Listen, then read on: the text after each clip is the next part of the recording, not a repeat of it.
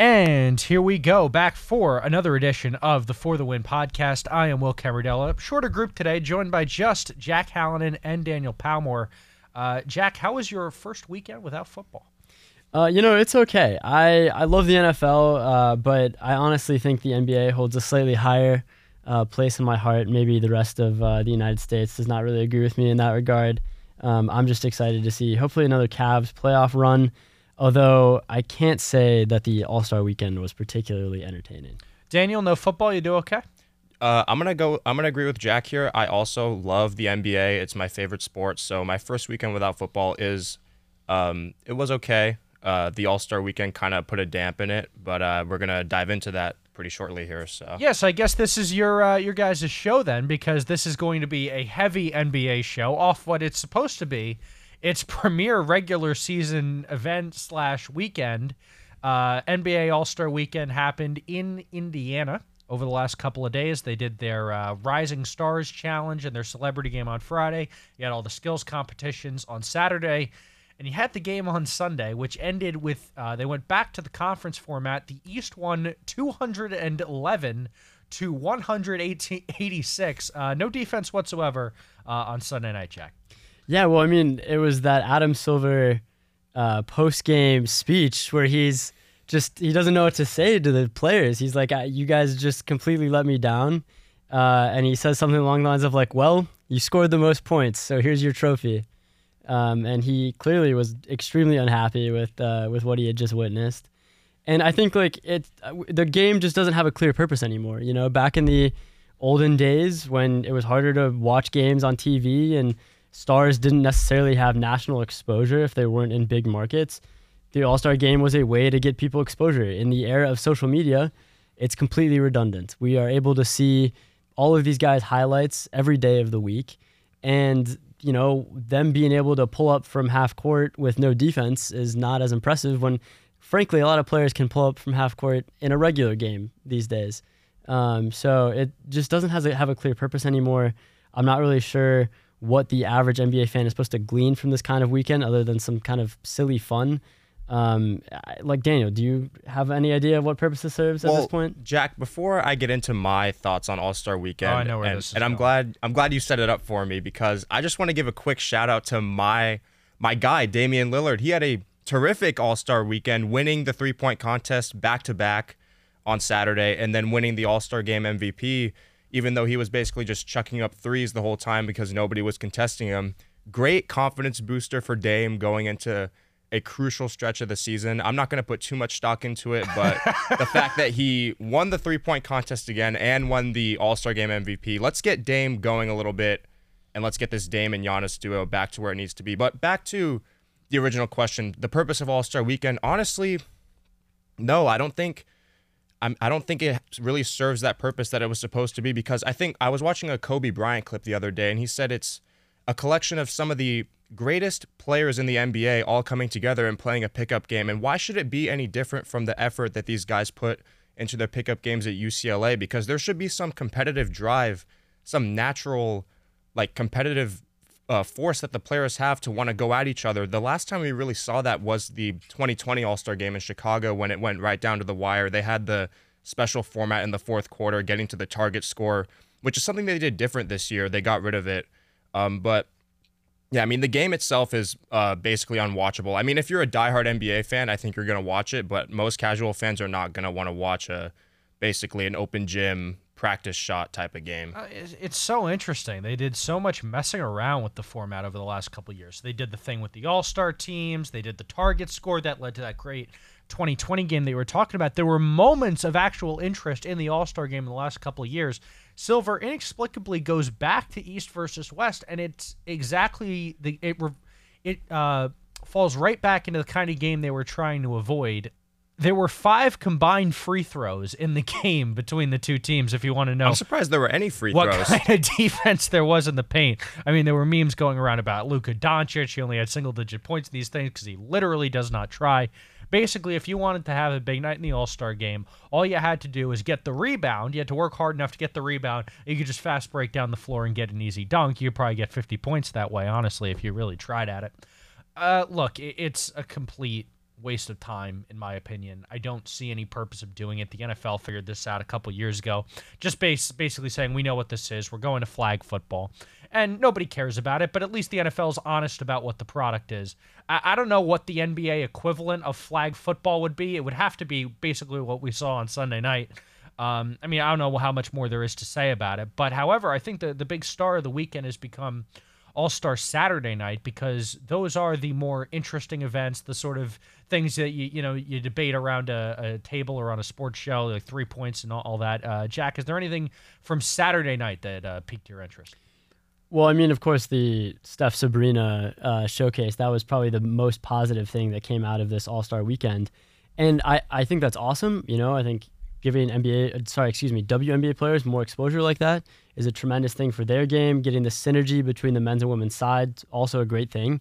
I worry that that's not really replicable, because it's a gimmick that you can kind of do once, maybe twice or 3 times before it just becomes like another one of these cogs in the All-Star break machine. Like the dunk contest, the complaint for many years has been the star players do not compete anymore.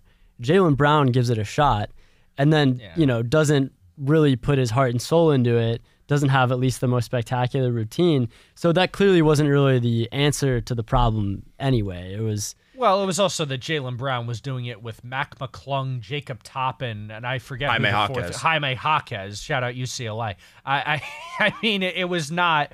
I mean, Jacob Toppin doesn't play. Mac McClung's in the G League. You would want, ideally, in a game like, probably not anymore, but like LeBron 10 years ago, who just refused to do it. I mean, you used to have Michael Jordan in that event. The one thing the 3-point contest has going for it is, obviously, Steph was doing his own thing with Ionescu, but that's sort of a different thing, and Steph's done it plenty of times. Generally speaking, the best players, the best 3-point shooters in the league are doing the 3-point contest. So there is a lot of intrigue there. I mean, that's clearly why it's the best part of the weekend. It's because it is actually best against best, and you're not mailing in a 3-point contest. Yeah, no, for sure. The 3-point contest has become my favorite part of the weekend. And Will, you said it last week, the contestants for the dunk contest become funnier every year because less and less people want to do it. But you look at the guys who participate in the 3-point contest, obviously Steph and Dame, those guys are going to be the draws. But you get a guy like Karl Anthony Towns, who's a 7-footer and basically shoots it like it's effortless. And he won the 3-point contest 2 years ago, I think, because Dame won it last year.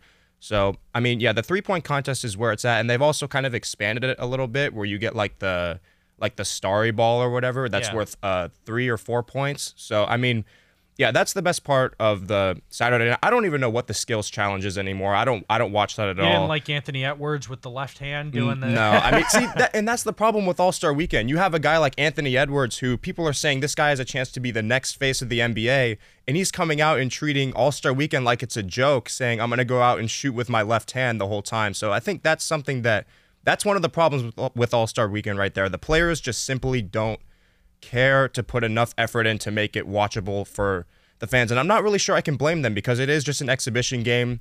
It comes at a point in the season where the playoffs are going to come up really soon, so nobody's trying to get hurt in the All-Star game. But, I mean, Adam Silver's got a lot in the NBA PA, they got a lot to figure out in terms of making All-Star Weekend enjoyable again. Well, I think what you could do is you say, maybe the one-on-one, how many women's basketball players are you going to bring in to compete with Steph Curry, right? The greatest three-pointer shooter in NBA history. People are saying, when Caitlin Clark goes pro, they want to see that. But one more interesting way you could keep it fresh, I think, what if we did contests that reflected more of the range that the NBA players have today?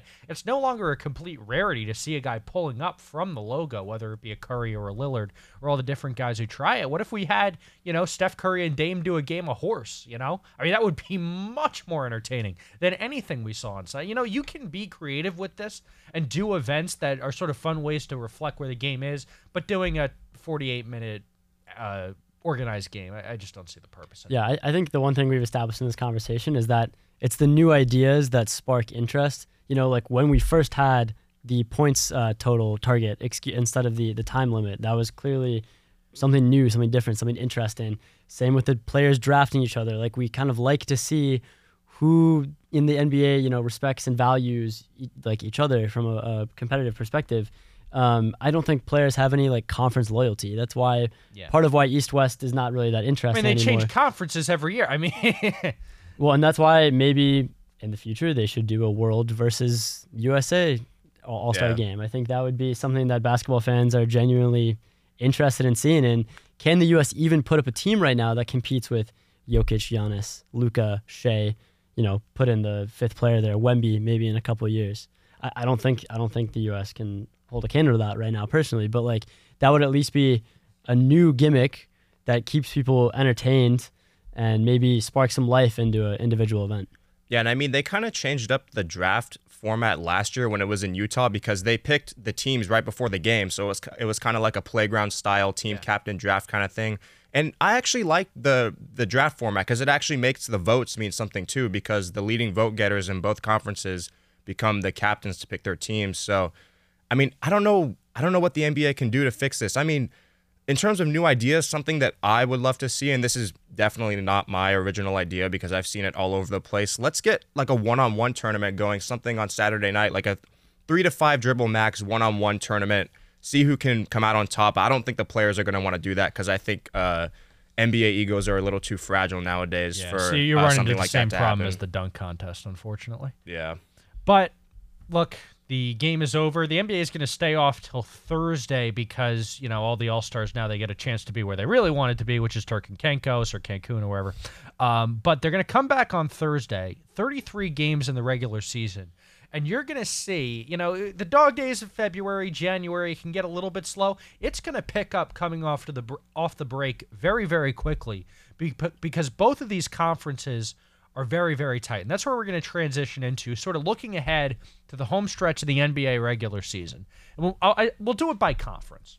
We'll start in the West, the local conference. This is extremely tight. If you just look at the loss column, 7 losses separate Minnesota at 1 and Sacramento at 8. I mean, one bad week for the Timberwolves, they could tumble down the standings. Meanwhile, the Lakers and Warriors sort of hanging in the back of that conference with 26 losses, not good enough to get into that top 8, but probably far enough ahead of the Utahs of the world to stay in the play-in. But really, that 1 through 8 is interesting. What do you look for in the West the rest of the way, Jack? Well, I think going back to your point about the top to bottom, even though the Lakers and Warriors are a step behind right now, I think we're actually going to see that conference even crunch up even more. The Lakers are 7-3 in their last 10. Warriors are 8-2 in their last 10. If we see that competitive level continue, this conference is going to get even tighter and even more splitting hairs between the spots. I am just curious if the Timberwolves and the Thunder have the requisite experience to take it all the way here. Obviously, I think we all think these are both good teams. Shea is obviously close to an MVP candidate right now, if not one already. But the Clippers have that experience. Denver obviously just won the title last season. Are we kind of going to see that, title-winning experience emerge as we get later into the season here? That's what I'm looking for. Yeah, and I mean, just in the West specifically, I think, Jack, you mentioned them already. 2 teams that I'm really going to be paying attention to are the Phoenix Suns and the Golden State Warriors, because both of them are kind of hitting their groove. They had a rough beginning to the season, but I mean, Warriors 8-2 in the last 10 games, and they maybe found some new formula with Klay Thompson. Maybe bringing him off the bench is the way to go. He's had a very up and down season.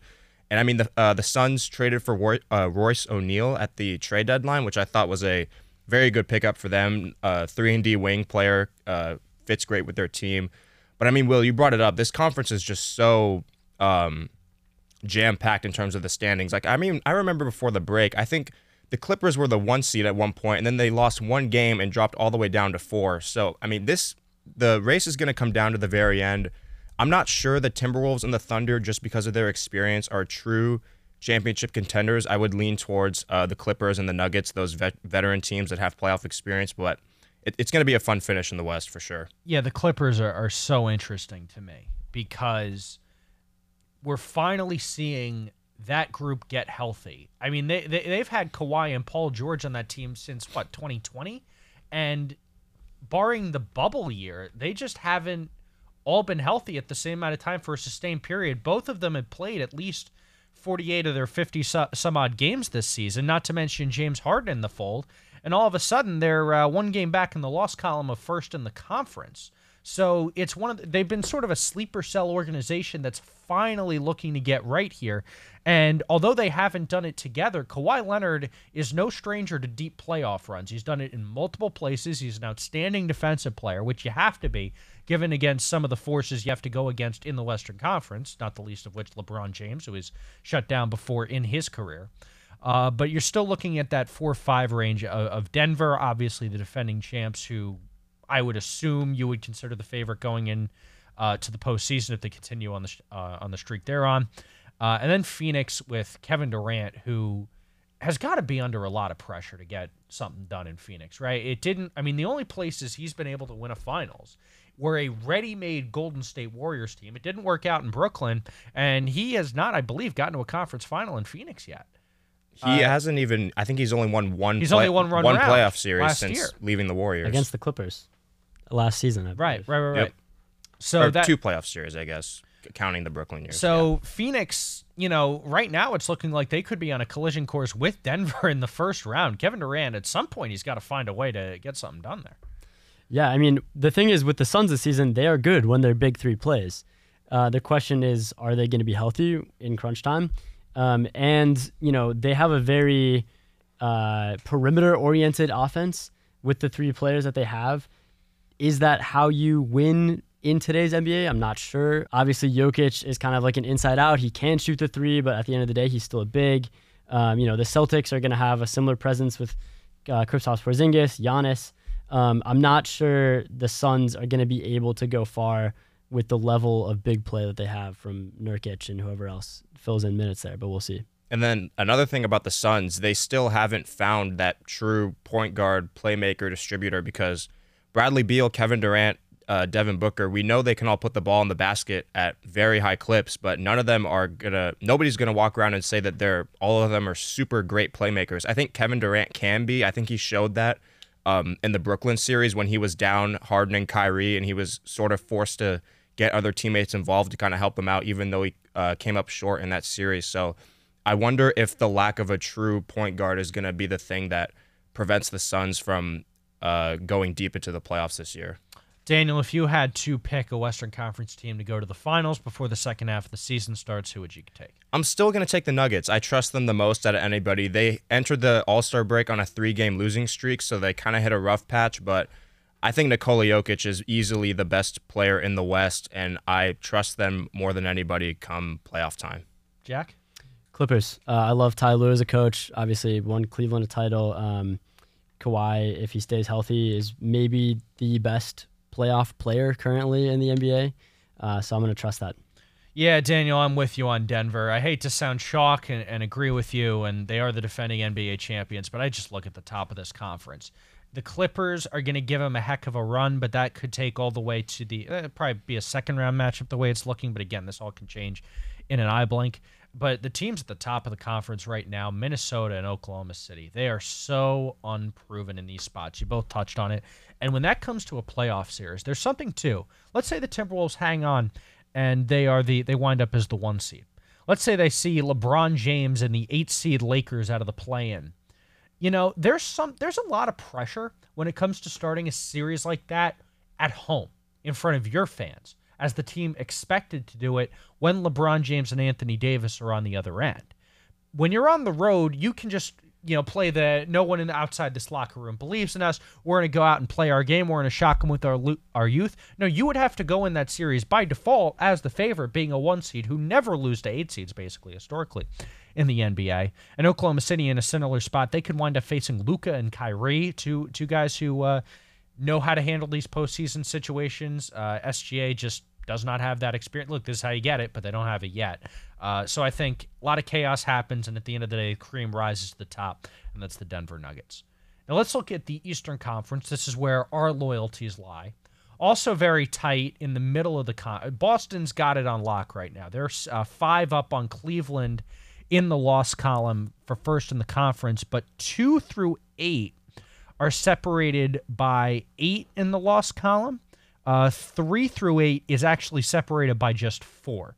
So Cleveland's separated a little bit in the 2nd seed, and then you've got a logjam of Milwaukee, the Knicks, the Sixers, the Pacers, the Heat, sort of in the middle of that conference, trying to stay out of the play-in and maybe get home court, get the most favorable advantage. I think we'd all agree Boston's the favorite right now, but what's really intriguing you, Dan? Look, you're a Bucks guy. I'll ask you about the Bucks. You said earlier you're talking about Dame Lillard maybe getting some confidence back, but they have not been good since the coaching change. What needs to get fixed in the last 30 games? Yeah, I mean, Will, you mentioned it. 3-7 under Doc Rivers as a head coach, and I mean, statistically speaking, their defense is a little bit better, but in terms of the eye test, there isn't that much there. And I mean, the offense has really, really struggled. They were top 3 under Adrian Griffin, and now they're sort of middle of the pack. I just need to see. It's going to come down to Dame and Giannis. They have good role players, Brook Lopez, but they need to figure out in these last 30 games or whatever how to get this duo to click so that they're both getting their numbers at the same time. And I mean, they got to figure it out, and they got to figure it out fast, because I'm looking at the standings right now, and if the playoffs were to start today, they would play the Pacers in the first round, and that would be an absolutely horrific matchup for the Bucks because Indiana has given them a lot of trouble this year. They beat them 4 out of 5 times, with the extra game being from the in-season tournament. So Dame, Giannis got to figure it out. And then, I mean, just bring Doc Rivers along for the ride, I guess, because I'm not trusting him to be the reason that the Bucks are going to win the East or even win the finals. It's going to come down to the superstars. They need to figure out how to click and somehow get everybody else to come along with them. Jack, the Cavaliers are 9-1 in the last 10. They're the hottest team in the Eastern Conference, hottest team in the NBA. Over their last 10 games. Why have they been clicking so well in the last 3 weeks? I think it's because they figured out a rotation that really works in regular season basketball. They play hard defense. They have very versatile defenders. I mean, either Jared Allen or Evan Mobley, when they're in, are a great presence at the 5. Obviously, Donovan Mitchell is kind of a cheat code at times. I mean, that dude just scores like few others in the league. I am still concerned, though, long-term, as we saw as a Cavs fan, from the Knicks series last season, both the 2 big situation with Mobley and Allen and the 2 guard situation with Garland and Mitchell was not really clicking on either side. And these players can sometimes get in each other's way. Obviously, a playoff series offensively is going to get a little bit more clogged up and less spacious than some regular season games where they're a little bit more laissez-faire. And so I just don't know if this team is built for playoff basketball yet. They have a lot of pieces that I really like, but I'm not sure, if, as things currently stand, if they end up having to play the Knicks again in the second round, or even the Bucks. I don't really know how they stop Giannis. Not that anyone in the league can stop Giannis. I guess Evan Mobley is as good a defensive weapon to throw at him as anything, but I'm just not sure this team is playoff ready yet, as good as their regular season numbers have been. I understand the concern there. I will point out, though, that if you're a Cavaliers fan, just to keep it on the theme of sort of the regular season, that 2 spot is exactly where you want to be, because the one team you have to avoid if you're in the Eastern Conference until you have to play them is those Boston Celtics. So being in that 2 or 3 spot in the conference is going to be crucial, because that keeps you away from them until the conference finals. Daniel, you just said you're worried about some areas of the Bucks. Jack, you still said you don't trust the Cavaliers in the playoffs. I'll talk about my concerns with the Knicks in a second, and obviously the Sixers have an Embiid injury that no one really knows when he'll be back and when he'll be 100%. Not to mention, that's not a great postseason team anywhere. So being in a 2-3 situation where you just have to worry about beating another vulnerable team versus those 43-12 Celtics in the second round, that's going to be the biggest thing in the world. Now, I'll touch on the Knicks for a second, because they round out that top 4. If you've only been watching the NBA for 10 years, you may not have that much experience with what the New York Knicks hype train looks like in the national media, because they've been so bad for so long. But when it's humming, it's humming. The Madison Square Garden had a playoff atmosphere at the end of January, start of February, when the Knicks were absolutely white hot. I think they ripped off something like 9 games in a row, may have been even more than that. It was an insane winning streak that they had, but something happened that was just beyond their control, and that was just a ton of injuries. Randall gets hurt against Miami. OG Anunoby got hurt in that same game. Now DiVincenzo's banged up a little bit. Mitchell Robinson missed another time. The Knicks, on paper, I believe, have a real chance of going to the conference finals, but the problem is, with the timetables and guys being said they're going to be day to day and then missing a ton of time, when are we going to see what they are on paper? Because the team they're putting out in the court is one where Jalen Brunson is basically asked to carry the offense by himself. There was a game national television against the Lakers where they literally double teamed him on every possession, and the Knicks had like an 8-point quarter. That's what's going to happen when they play good teams until they get healthy. Yeah, I mean, when you look at the Knicks, I could argue, Will, that they may have been the winners of the trade deadline. You spoke about some of the issues maybe concerning their depth because it's a lot of Jalen Brunson heavy offense right now. But I mean, Bojan Bogdanovic and Alec Burks were putting up really good numbers on a losing team in Detroit. And I mean, they're going to join a Knicks team that they're not going to be relied upon to be the number 1 or 2 option. So, I mean, look out for like a Bojan Bogdanovic, like 20 to 25 point playoff game because there's not going to be a lot of pressure on him to be that guy offensively. So I think they really added to their depth in terms of scoring. And then the one last thing I want to say about the East is we got to stop letting the Miami Heat hang around in that play-in range, because if they get into the play-in tournament and get out of the play-in tournament, I'm not saying they're going back to the finals, but I mean 30-25, 6-4 in the last 10. They've been without Jimmy Butler for the last few games. He's dealing with a personal family matter. So, I mean, when Jimmy Butler gets back and if they get into the play-in tournament, get into the playoffs, they are not going to be an easy out. They're never an easy out. I know that all too well watching the playoffs over the last few years. So, I mean, Knicks and the Heat, watch out for them. They had you calling for the abolition of the charge last week. Yep. I still stand on that, by the way. Get rid of the charge, but I don't want to get too deep into that. Yeah, you stole the point about the Heat that I was going to make there, Daniel. Like, you can't count them out. One of the league's best coaches, one of the league's most clutch players. They just pull rotational players out of you-know-where. Jaime Jaquez has been one of the league's best rookies. I mean, like, if he's their third or fourth best player going into a playoff series, like, that's a great spot for him to really shine and just show, like, the competitive nature that he, learned from a guy like Mick Cronin at UCLA. Like, he's just not going to quit in a playoff series. They're scary. And the Pacers are in 6th ahead of them, obviously, but that team can't play defense. So yeah. I don't think they have any real playoff future. Fair enough. I think, look, again, it's so tight in that 3 through 8 range. That's why I worry about the Knicks' health, just because, again, on paper, they could be really scary in the playoffs. But if this Jalen Brunson do-everything team continues to get thrown out there and guys don't get healthy, they could tumble into the 7. And all of a sudden, you could be looking at a first-round matchup with Boston. But we'll see how it all plays out. Not knowing what the matchups are going to be right away, just saying, based on what you've watched through 50 games this year, Daniel, your biggest threat to Boston in the East? I assume we all think Boston probably wins the conference.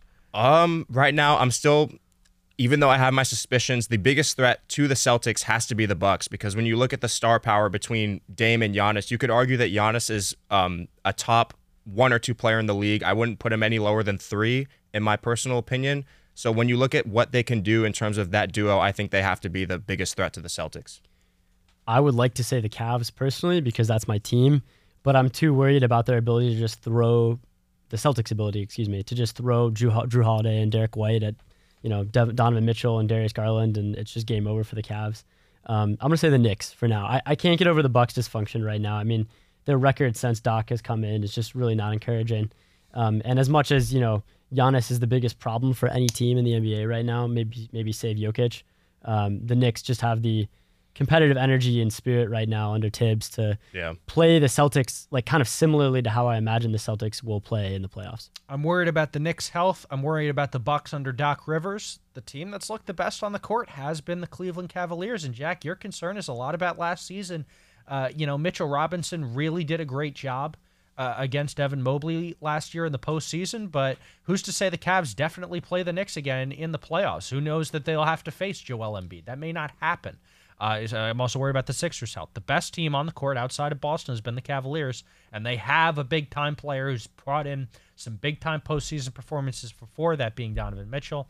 I will take tentatively the Cavaliers, but right now, again, I don't see anybody touching Boston. I will say one final point. If Evan Mobley somehow takes a step up in the next, month and a half, I do think it's a drastically different series. And he's been more... I would say consistent. It's a very small sample size when it comes to shooting the 3 since he returned from injury. But he hit 3 for 3 against San Antonio at the start of this month.